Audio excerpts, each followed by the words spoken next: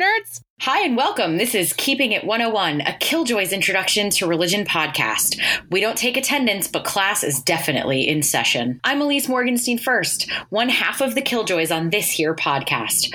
I'm recording from the traditional and ancestral lands of the Abnaki people, where I'm grateful to live, as well as teach and research about Islam, imperialism, racialization of Muslims, and the history of religion. Hi, hello. I'm Megan Goodwin, the other half of the Killjoys in your ears. Today, I am coming at you from the land of the Wabanaki Confederacy, the Abenaki, and the Alcosisco peoples. Knowing this is part of why we're doing the podcast today, and I am grateful to live, teach, and research about gender, sexuality, white supremacy, minority religions, politics in America on these lands. All right, ears open, thinking caps on, hold on to your butts. It's time for the lesson plan. This is where I tell you what's on deck for today's episode. And as you know, or as you might know, we spent all of last episode telling you how truly messed up the world religions, major religions model is for thinking about religion. And I gotta tell you, we were not lying. It's messed up. But today we're going to talk about how and why people within religions use this model to think about themselves and each other. Because even though it's a bonkers imperialist model, it's also what we've inherited. So it exists. It's doing real things out there in the world. We're going to talk about the work it does to organize and group people, to erase minoritized religious groups, but also how minoritized groups use religion to make themselves legible and fight for rights and recognition. On today, we are Keeping It 101, which is the segment in which we do some professor work. Okay, Megan, before we jump in with this world religions things, we are assuming that everyone was present and accounted for, and we just said we don't take attendance. Can you tell me one more time, what are these major religions of which we speak? Oh, major religions. Okay. When I think major religions, I think things like Christianity and Judaism and Buddhism and Hinduism and Islam. Religions that show up on a coexist bumper sticker, maybe. Cool. Great. So, again, we want to think about who's not on that list and what making that list might mean to them. And also, being on the list doesn't mean that all of these traditions are equal, right? They don't get treated equally. They don't have the same access to legal protections. They don't have the same kind of cultural acceptance or recognition. So, once again, from the top, major religions, this model is a problem. Yeah, so one of the things that I'm thinking about still as we think about major religions and as we move today into how people are using these categories is that being part of the list is a position of power and a position of privilege. So our goal in telling you that the list is baloney is not to say, down with the list, destroy the list. It's really more about thinking about what work the list does in the world. So here I'm thinking about, as I said way back on the first episode, Sikhi or Sikhism, and how that major, if we're thinking about demographics, world religion, the fifth largest religion in the world, is often left out of the major world religions list. So obviously we know this list sucks, right? If it leaves out this major religion, claims that it's not a major religion, the list is backward, right? Yes, can confirm. But at the same time, what work would it do for Sikhs to be included in this kind of list? We know that Sikhi traditions are consistently marginalized. Folks who are Sikh are experiencing hate and discrimination and oppression kind of the globe over, but especially in Euro-American contexts. And so even though the world religion model is dumb for excluding Sikhs, there are movements among Sikhs to be added to that model, to be included in textbooks, in high school survey classes of the world religions, on school district calendars, within college curriculum. And one of the things I research is job ads in the academy, which sounds really boring, nerds. I'm aware how boring that sounds. But if you search, say, the American Academy of Religion, the largest organization in the world for nerds like Megan and I who study religion, annually there are maybe one, but usually zero jobs in the world focused on Sikhi traditions. And so not being part of the world religions model is absolutely a power play and a power experience, but you can imagine why Sikhs would want to be part of the world religions model. Count us too, not destroy the list. Please add us to the list because this might do work for us.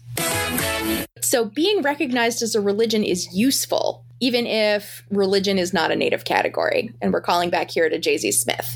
So not everyone through all time and all space would have called what they're doing religion, but because we live in spaces, particularly if we're thinking about the United States, although we're never just thinking about the United States. If we're living in the US, we treat religion like it's special. So being recognized as a religion is useful, even if religion is still a category we made up and apply to other people. Okay, keyword alert. It's our secret word of the day. And also a point of clarification. One of our keywords for today is native or indigenous religions. When Jay-Z, you remember him from last episode, says that religion is not a native category, he's saying that we have to be taught to call this kind of human behavior religious. That native is small n. When we're talking about native or indigenous people or native or indigenous religion, we're using capital N for native. And we're talking about people who are connected to and responsible for the land they come from. So when the Lakota say that they're from the Black Hills, they don't just mean they were born there or they lived there for a while. They are from and of that earth. It protects them and nourishes them, and they have to do the same. So religion isn't a way that native folks in what's now the United States would have called how they take care of the earth, how they govern their people, heal themselves, or maintain their community. They were forcibly converted as part of white European Christian imperialist expansion. So religion isn't a capital N native category either. But native folks have learned to use that category to argue for rights and recognition. One of the examples that comes to mind when I'm thinking about folks who would not have originally used the term religion to describe how they are in the world, but have since started using that category, I'm thinking of things like the coming together of people to protest the Dakota Access Pipeline and the attempts to protect the water at Standing Rock. The category of native religion, capital N, or something like an American Indian movement doesn't really emerge until the late 20th century. But then you have all of these different groups from different tribes and nations and peoples gathering together, praying together, resisting state-sanctioned eco-terrorism together, and practicing not as individual people, but as folks who recognize similarities, important similarities between the way they take care of themselves, they take care of their people, they take care of the earth. So they learn to call what they're doing religion. But also by calling it religion, by saying in protecting the water, they're protecting the sacred, they also made themselves legible to folks who are not native.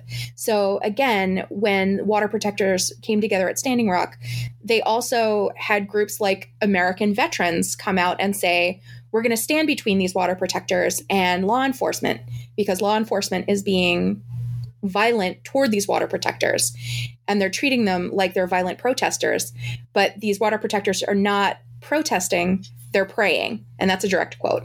So being legible as religion does work within groups that might not have originally seen themselves as religious or as doing religion, but it also makes them legible to folks outside those groups in this they're not protesting, they're praying sort of way. So would you say in that case, Megan, since this is a really salient example of how religion is not a native lowercase n and uppercase n term, religion is not a native term, it seems like what you're suggesting is that it is still functioning, though. We are still using religion as a way to organize and, I guess, create empathy.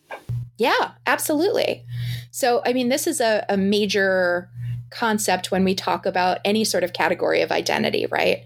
And this isn't to say that something like gender or race is equivalent to religion, or that race and gender are equivalent to each other. But race, gender, class, religion, all of these are what we call social constructs. Another keyword alert. It's our secret word of the day. We made them up. People learned to categorize each other and themselves in specific ways. The fact that we made those categories up doesn't mean they don't do real work in the world. It matters that someone gets identified as a certain religion or a certain race or a certain gender. It matters both to them and to the people around them because it teaches us how to treat each other. And it seems like it also matters because we as the United States, as a government and as a citizenry, and I mean citizenry, right? So like all of the people who have historically been allowed to be citizens in the fullest sense, not just folks who live here, so settler, colonial, white folk. I want to highlight this moment of the American vets getting prayer as a thing that the American Constitution not just protects, but as like a fundamental Americanism. That idea that protesting might be questionable, right? Like they're not protesting. Like if they had been protesting this like horrific violation of all sorts of things, we might feel iffy about it, but they're not protesting. They're praying. And that is some sort of American universal. Yeah. Which, as scholars of religion might, I won't speak for all scholars of religion. I will just own this myself. As someone who cares a lot about minority religions, that moment of this makes sense to me in a Christian framework gives me pause, makes me a little bit grumpy. But I'm not going to lie to you. I read that. Every time I read that, I get weepy because it's this moment of we said that this is what we care about as a country. We said we care about religion. We want to protect it. If what they're doing is religion, then we need to protect them. Yeah.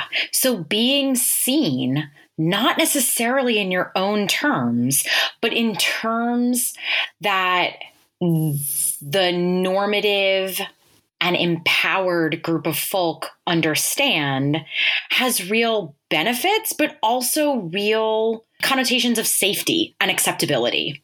Yes, absolutely. So if I could sum up, please. I think that what we've been saying is that we know religion gets defined often by outsiders, but we also know that being understood by outsiders is sometimes a matter in life and death. And so one of the ways I've been thinking about this is that religious literacy, being able to understand a multiplicity of religious practice, is a social justice issue because it can be a matter of survival. Then this really shitty, imperialist, racist world religions model, major religions model, actually becomes a way for minoritized religions to be understood and in some circumstances be protected, even if it's the exact model that leaves them vulnerable in the first place. Yeah, or that did real violence to them at the first place, right? This is another keyword that I want to hold up, particularly as we're talking about Native folks. It's our secret word of the day. Agency, the ability to act. We are not wrong when we're talking about the world religions model as imperialist, as violent, as something that has done real harm in the world.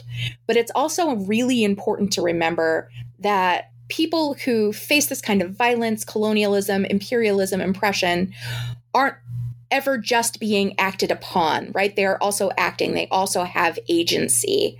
So it's not just that Native folks in what's now the US got stamped with this religion stamp. It's also they looked at it, said, the US government does certain things because of this stamp, this religion. How can we use this to stay alive and to keep connections with our people and our history and our land? Absolutely.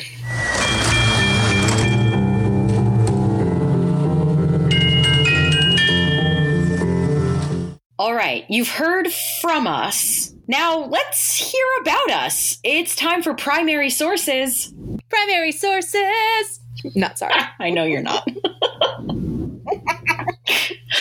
This is the segment of the podcast where we talk in the I statement about who we are, how we see religion in our lives, and how we're thinking about the theoretical stuff we just talked about in real life. Yeah, because it turns out that we're not brains on sticks. We live in the world. And so definitions of religion also shape our lives. Today, my primary source is the fact that when I am in spaces that encourage people to talk about their own religious belonging or their own religious commitments, I pause and I do a quick evaluation of is this a safe place for me to say hello, I am pagan. You probably have seen us on your TV. It's more complicated than that. You mean you're not one of the Charmed sisters? I am, alas, not one of the Charmed sisters, although shout out to the reboot of Charmed because all of those witches are Latino women. One of them is queer. The mom was a gender studies professor. And the very first episode definitely starts with, you know what? It is a witch hunt. I am a witch and I'm hunting you. Another shout out to Lindy West.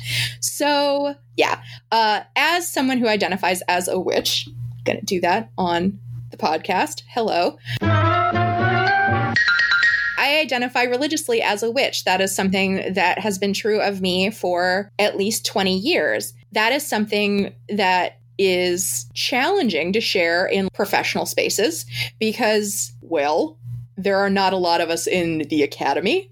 There are not a lot of us out in the world. And what people think they know about witches usually has more to do with fairy tales and Charmed and like Sabrina the Teenage Witch or her chilling adventures, whatever's happening with her now, than the way that I conduct myself as a religious person in the world. So, yeah, we actually weirdly do show up on that Coexist bumper sticker, but I don't think it's because the bumper sticker makers think that paganism or Wicca or any of that is a significant religion so much as the star is eye-catching. So, yeah, primary source is over. All right. So I guess what I'm thinking about today in primary sources is that, so just before I talked about like why Sikh traditions or Sikh folk might want to be included in a world religions model so that they might be part of curriculum or drop-down menus or the academy as like a professorship. So that has me thinking about not just who gets erased, but who is always there, who is always present, and who always demands attention. And I'm sorry, folks, but that's Christians. And to be honest with you, I'm not that sorry. And to sympathetic Christians listening, y'all need to hear this too. So my primary source is that as a minoritized religion, a member of a minoritized religion, and a professor of both a minoritized religion and like a truly beleaguered, persecuted, oppressed set of groups of people, I am so grossed out by how I am supposed to always know about Christianity. And this shows up in really public ways for me. Most tellingly was a moment years and years ago. I was a student at Harvard Divinity School. I was going to my husband, I was going to my partner's graduation. Hi, Kevin. I was going to my partner's graduation. And I said, yeah, I'm a master's student at Harvard Divinity School. They had just finished up at the Harvard Ed School. And everybody's asking me all these weird questions. And the question that everybody always asks is like, oh, you're going to be a insert religious leader. Except most people assume pastor, priest, reverend, because Christianity is the default. And in those moments, you then have to say, okay, am I going to out myself as a Jew? And then more than that, am I going to say, no, actually, I study Islam? Because like, we're really just in robes, like we're just in wizard outfits. And I'm just supposed to be celebrating that like my partner is graduating. And I don't really feel like getting into a, like, who do you think is responsible for 9/11? Or like, can you tell me what jihad is? Moment. So I say that I'm a Jew, and this well-meaning but ultimately horrible exchange is, okay, well, what do you think about Jesus? And every bone in my body wants to be like, guess what, random Christian? I don't think about Jesus because I am a Jewish person and your God is not my God, and I do not give a care about Jesus. But I have learned as a minoritized religion that is a stupid thing to do in public. And not only stupid, but it's dangerous. And so instead, I have learned the party line, which is Jews think Jesus is an important prophet, but not ours. And he's a prophet and he's not the Messiah, but also he's not really a major part of Judaism. So thank you so much for your question. Is there a cake, a bathroom, a brownie, a way I can get out of this? And so I think that question of like, I have to have an opinion on Jesus, but y'all don't know what Yom Kippur is, or I have to dance around this one word that you think you know about Muslims, but you don't know what Ramadan is. That question of how do you get to know and who gets to be dominant is the space of real privilege for me. And I think I think it gets me, quite honestly, like riled up about Christians and Christianity, to the extent that like I kind of refused as a PhD, as an undergrad, a master's student, and a PhD student, I refused to take classes on Christianity on principle, because my sense was I could get by on what I knew.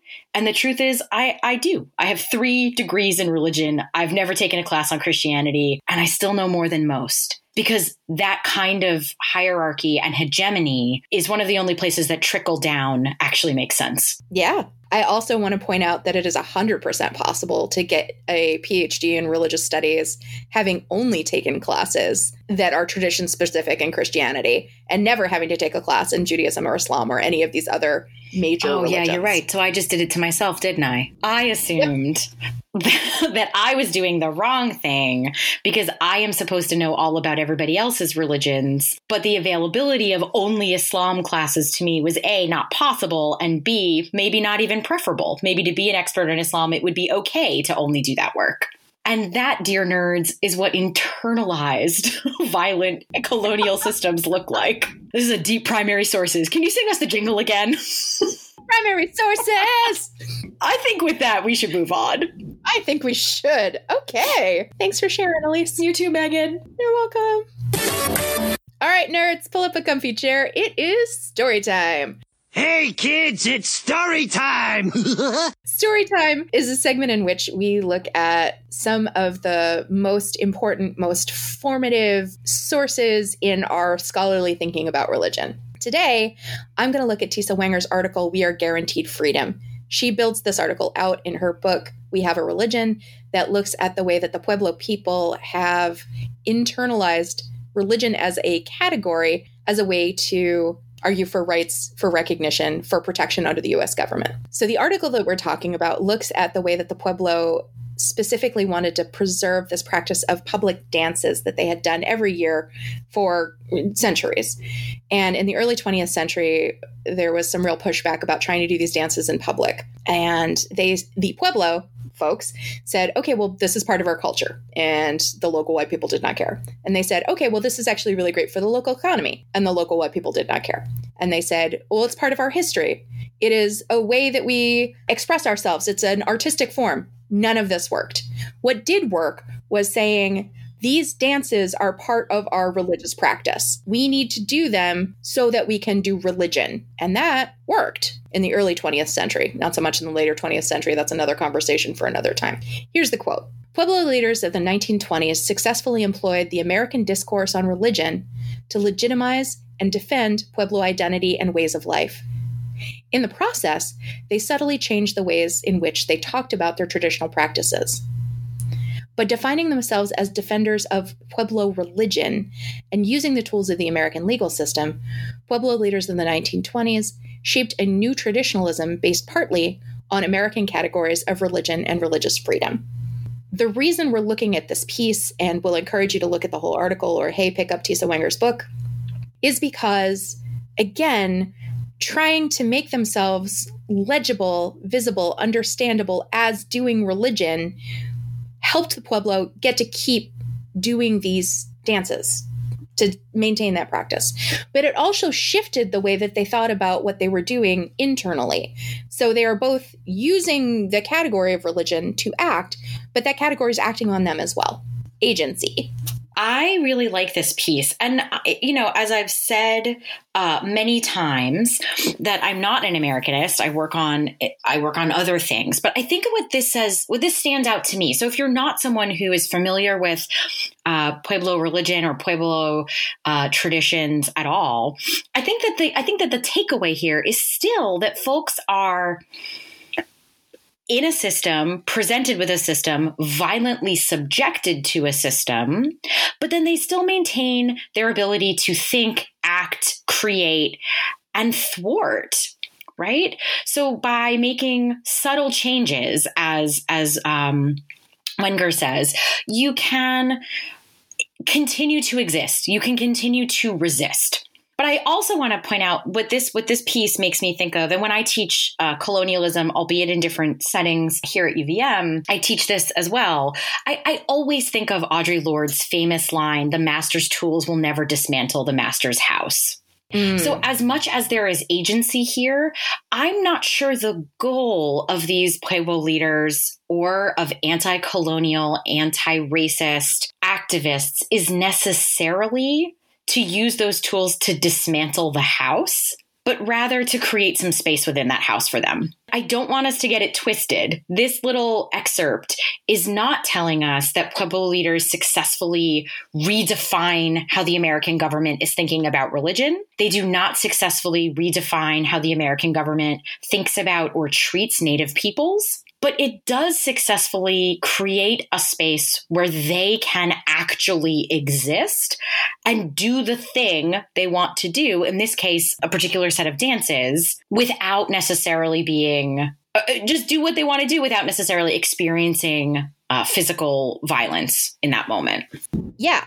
No, I think that's really important to note. So this is like a Shirley Chisholm, if they don't have a seat at the table for you, you bring a folding chair moment. It is not a table flipping moment. It's also important to note that like this worked once when the folks at the Dakota Access Pipeline are arguing that they're doing religion. That does not keep the Dakota Access Pipeline from going in. When Native Hawaiians at Mauna Kea are saying you can't put a telescope on our sacred mountain, they keep losing that fight. So far, the big telescope hasn't gone up yet, but it's not a given that they're going to win that. So, yes, we are absolutely saying that trying to be legible as religion does important political work in the world, but getting recognized, getting a seat at the table isn't enough to mitigate this kind of colonial violence. And it's really important that you hear us acknowledge that we know America is also a colonial space. Yeah, this isn't a fight that you win once and call it done. You don't get to say you are the Super Bowl champion and carry that home with you. This is, in some cases, a battle that gets reopened, revisited, either anew. So you have to keep fighting the same battle, or you have to keep fighting similar battles with different kinds of settings that seems like it should have been settled, but it wasn't. And that's, for us, the reality, the multiplicities of what the work of religion is doing as both a definitional category and a legal category within a system of settler colonial violence and settler colonial and racist violence. Yeah. And this is part of a longer conversation, but I also want to acknowledge that part of the violence that gets done here is watching groups that are not marginalized in the same way make arguments that they need to be protected because religion, and watching that work for them. Claiming something is religious and needs to be protected works for white, mainstream, usually Christian groups in a way that it has not worked for minoritized religious groups. Yes. But despite the success rate, despite the systemic sets of violences and oppressions, we like this passage from Wenger precisely because it shows you what minoritized religious groups are doing with the category of religion to make possible their cultural, ethnic, local, artistic, historical, you name it, sets of practices. Yes. Yes to all of that.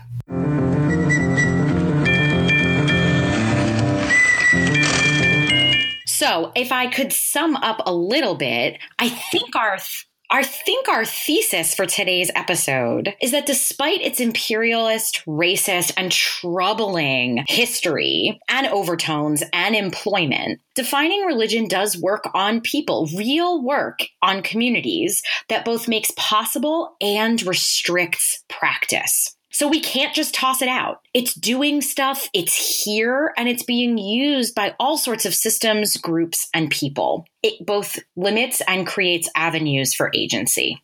Yeah. Great sum up. Thanks, Megan. You're welcome, Elise. Next time, we're going to talk about what it might mean to be religious, so stay tuned for that. But don't pack up your stuff yet, nerds. You've got homework. Homework? What homework? Don't forget that all of this and more will be in the show notes, or find it on Twitter. We're likely to give you a big thread of what we talked about today. But for homework class, there's lots of great books about thinking through how definitions of religions have material consequences on people. I want to shout out Roxanne Dunbar Ortiz's Indigenous Peoples' History of the United States. I also want to mention the book version of the article that Megan cited above, Tisa Wenger's We Have a Religion. I also want to give a big props shout out to Brandy Dennison's Ute Land Religion in the American West, 1879 to 2009. And we'll put links to all of those and ways to get those at your local bookstores in the show notes. Yes. Shout out to Brandy, friend of the pod. Less nerdy possibly, but still important homework. Oh, one more nerdy homework. Actually, Courtney Lewis just released a book called Sovereign Entrepreneurs about Cherokee small businesses and the way that they're resisting economic downturn. So worth checking out, but in easier, less reading intensive homework, I want to encourage you to just Google and look for videos of protests at Mauna Kea or at Standing Rock, and just look at the way that folks are using religious terms like sacred, like prayer, like religion to identify what they're doing in those spaces and how that's part of their attempts to protect the earth. I want to recommend Thomas King's The Truth About Stories.